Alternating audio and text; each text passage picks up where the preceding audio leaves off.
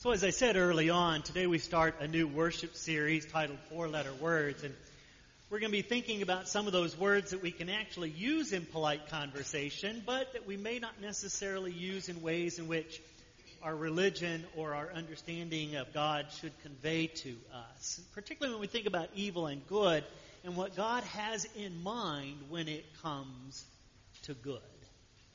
I think we all have an idea. We have a sense of justice. We have a sense of fairness in our culture. We believe that interactions between humans should happen in a certain way. We should all have a level of mutuality and respect for one another. And when that is violated, it gives us cause for redress. It gives us cause for retribution. We operate in that kind of human system and norm. But I would propose to you this morning that God's idea of goodness, idea of evil and goodness, and His instructions on how we treat others might be a little differently than what we conceive in our world and practice. Now, most of you know that our son Jordan lives in the Miami, Florida area, and occasionally we get a chance to go down and we get a chance to visit him. We also have friends who live down there as well. And this past summer, they were kind enough to gift to us the use of their house. They have a rental vacation home on Marathon Key. And so they gave us a week to use this summer. Wonderful gift. Very, very generous of them. So we invited all of our kids and our grandkids to go on vacation with us. So Kendra and Davis and Skylar and DJ and Crystal and Bridget all descended with us down to Marathon Key. Jordan took a week's vacation. He came down and joined us. So we all had a happy, wonderful time at a vacation spot in Marathon Key. It was a wonderful week. We all got along great. No, the kids didn't fight, which you think sometimes when siblings get together, you have to worry about those kinds of things, but they all behaved themselves well. Grandsons were good. No major meltdowns of any kind. Except for one afternoon. One afternoon, the adult kids evidently got a little bored. Right? They just didn't have enough to do. And so they got into this conversation with Jordan about coconuts and fresh coconut water. And what it might taste like, because they saw some coconuts laying around on the ground on the property of the house. But then they saw the coconut palm tree that still had coconuts in the air. And you know where I'm going with this, right? They decided that they needed to figure out how to get a coconut out of the tree. So they go get this long pole that was in the garage storage area, and then they affix another piece to it, and they start poking at the palm tree, right? Trying to get a coconut down, which wasn't any big deal. That's okay. One coconut out of the tree is all right. It's when they got to number 4 and 5 and 6 that Jim started to get a little bit uncomfortable, right? And next thing you know, I had to interject myself and stop them from what they were doing, right? I know. Party pooper. I had to get involved in that moment and stop them from having their fun. Now let me, just for a moment, paint a little bit different picture for you of what's going on in my head. Right? The palm tree that they were messing with was right on the property line between the house we were staying at and the next door neighbor's house. And there's a fence area and different things that are right there. And in my mind, I could envision all of the scenarios of everything that could go wrong in this moment. Like one of them literally not only getting one to come out of the tree, but hit them right on the head. And they fall over into the neighbor's yard or something like that. Or something else getting broken. I could imagine all of these kinds of things happening. And then I could imagine the conversation that I would have to have with our friends. To apologize to them if something got broken. To try to figure out how to make amends with them if there was something that needed to be repaired. To try to figure out how to cover up for our children and their activity. Right? I could think of all those kinds of things and how it might affect our relationship. The kids They couldn't think of those things. They get to walk away from the moment. No skin off their back other than the minor incident. They couldn't think of the relational kinds of things that would also be a part of that. So what does Jim do? Corners the adult kids, tells them to stop. They've got enough coconuts on the ground. And in my less than tactful way, tried to figure out how to share with them what's going on in my head. How do you think that went over? Right? Here's what the kids heard.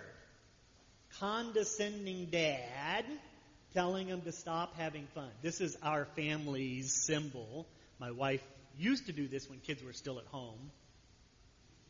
Stop being so condescending. Now that all the kids are grown, I hardly ever see this anymore, thank the Lord. But I saw it on that day. And then, you know what? They were right. Actually, I was right. But my wife doesn't let me say that out loud to the kids. But the kids were right, right? And in that moment. I think we all struggle with listening. Listening in a way that causes us to maybe think a little bit differently and even act differently in our lives. It is very easy for all of us to hear the words of love and encouragement from someone else. We all love someone who is going to feed our ego and give us affirmation. People that come along and tell us we are the next best thing to sliced bread. That's easy for us to hear. We like hearing those kinds of things. What we struggle with are the people who come along to criticize us, even if it's warranted, who come and give us correction, and are people who are trying to help us figure out how to be a better person or do a better job at something. We struggle with people who give us instruction for change, i.e., your doctor. How many of you love receiving the instructions from your doctor? Anybody? No hands up on that one? I go to the doctor every single year. I have to go for an annual physical. I have to get blood drawn because I have one prescription that mandates that I have a annual checkup so that I can get my renewal of my prescription. And every single year I get a letter from my doctor that has my numbers in it as well as instructions for diet and exercise. How do you think I'm doing at that? Right? How do you do with those kinds of things? The instructions that we receive. Do we listen to them and do we change? I think we all struggle with words that are designed to help us change our hearts and our actions.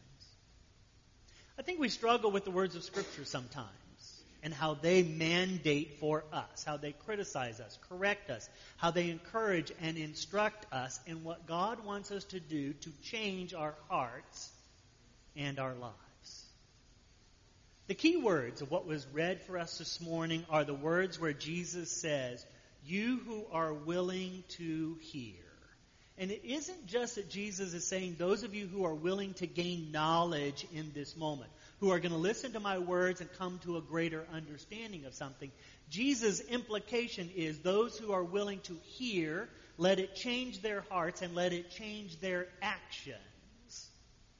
Particularly when it comes to evil and good. And how we represent those in the world. Because Jesus said it's easy to be pious in the kind of elements of the world of his day. It's easy to love those who love you. It's easy to be kind to those who are kind to you. It is easy to return a good deed to someone who does a good deed for you. It is easy to give a loan to a friend expecting that that friend will be timely and respectful of you and will pay you back. It's easy to do those things. Jesus said it's so easy that even sinners can do those things. Sinners could be pious in those things. Jesus says what's harder is to think of goodness in a different way. And he gives 4 short little imperatives that measure this, that demonstrate for them.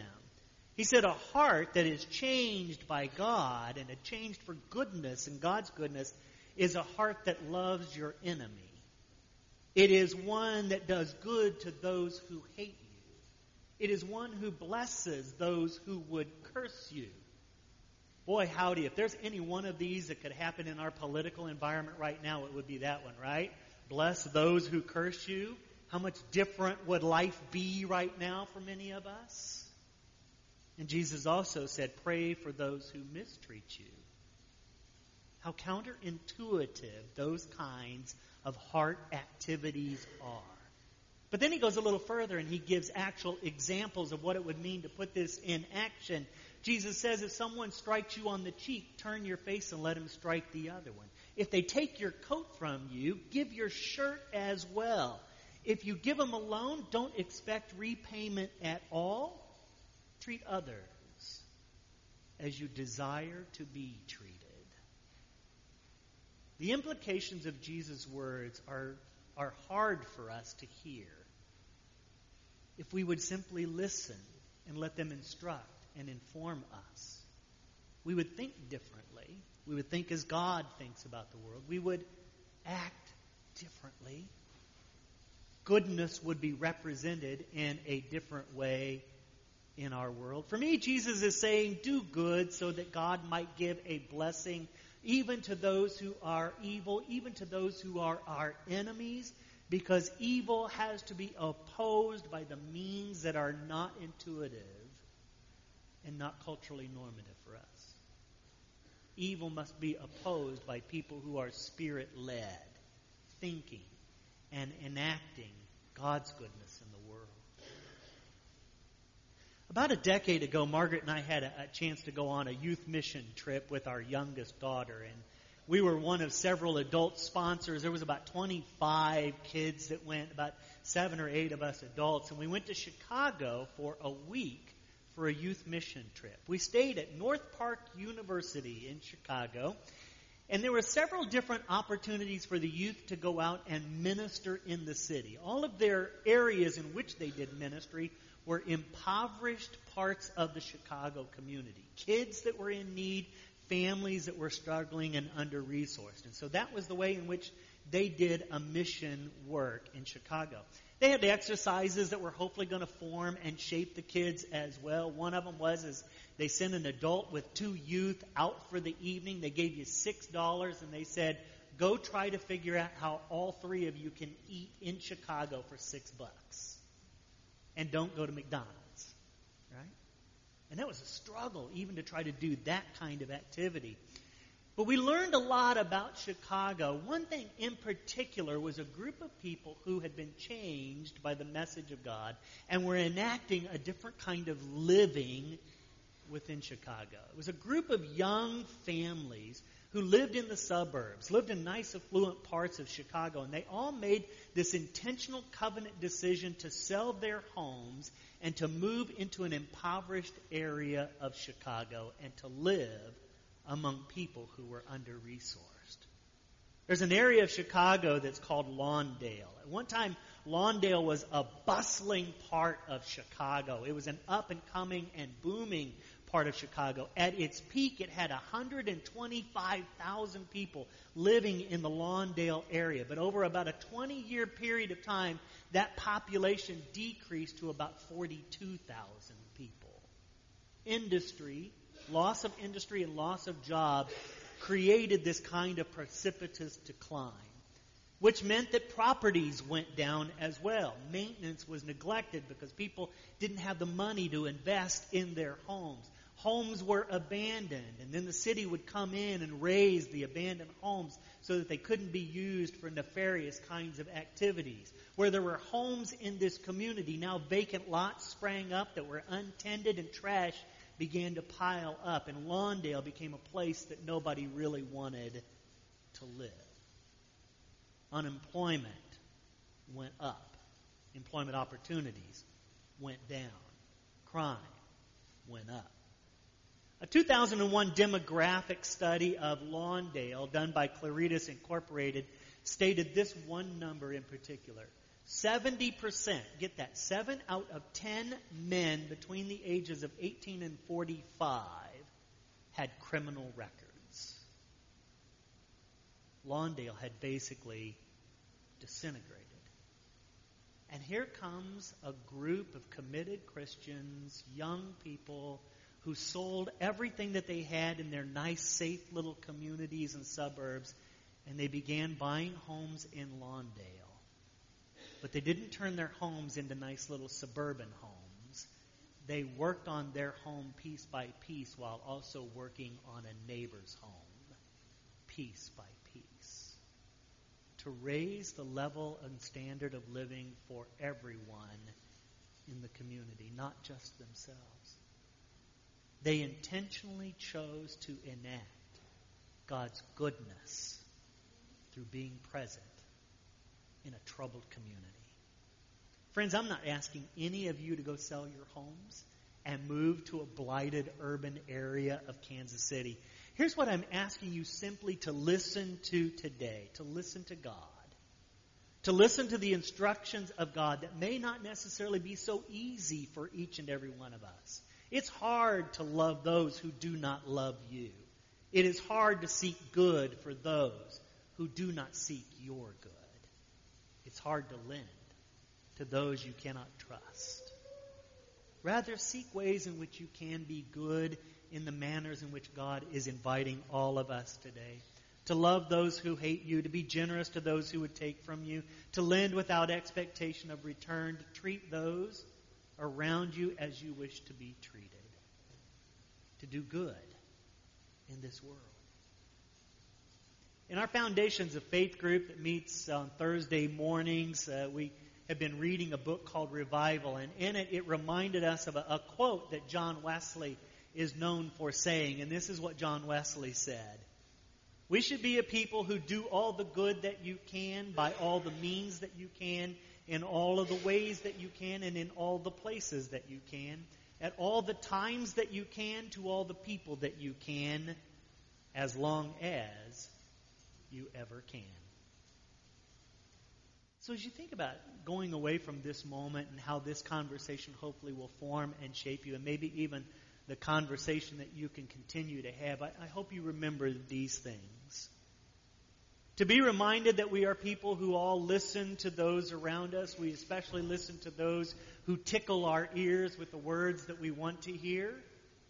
But Jesus wasn't exactly tickling the ears of His disciples and those who were listening.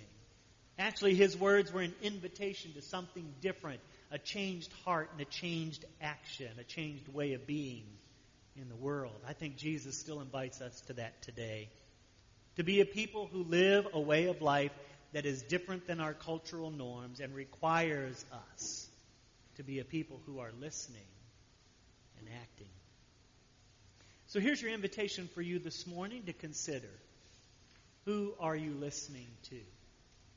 Who are you listening to today? Are you listening to the world that tells you what you want to hear, that's forming and shaping how you respond? Or are you listening to God who is calling you to a different way of being? How are you listening? How are you listening? Are you settling for the low-hanging fruit that's pretty easy for some of us as Christians? The simple things that, as Jesus said, even the sinners can do these? Do we pick and choose those as our model and our way of life? Or are we trying to boldly cross into some of the countercultural norms so that goodness might spawn from that? Because we could certainly respond to evil with an eye for an eye, a tooth for a tooth. We all know that. We know what it looks like. No one would blame you for it, not in our culture. But I would say that Jesus invites you to live differently today. To respond instead in love by giving away. To return good, even when it's evil that's coming your way. So who are you listening to today? Would you join me in a moment of prayer? So gracious and holy God, as we come before you in this moment in contemplation and prayer, we ask, O God, that you might form and shape us by your words, by your message. That we might be a people who think about what it means to live out goodness in the way in which Jesus invites us. That we might be a people who figure out activities and actions that will truly represent goodness in this world. Even for those who hate us, who would abuse us. O Lord, in your mercy, we ask that you hear our prayers.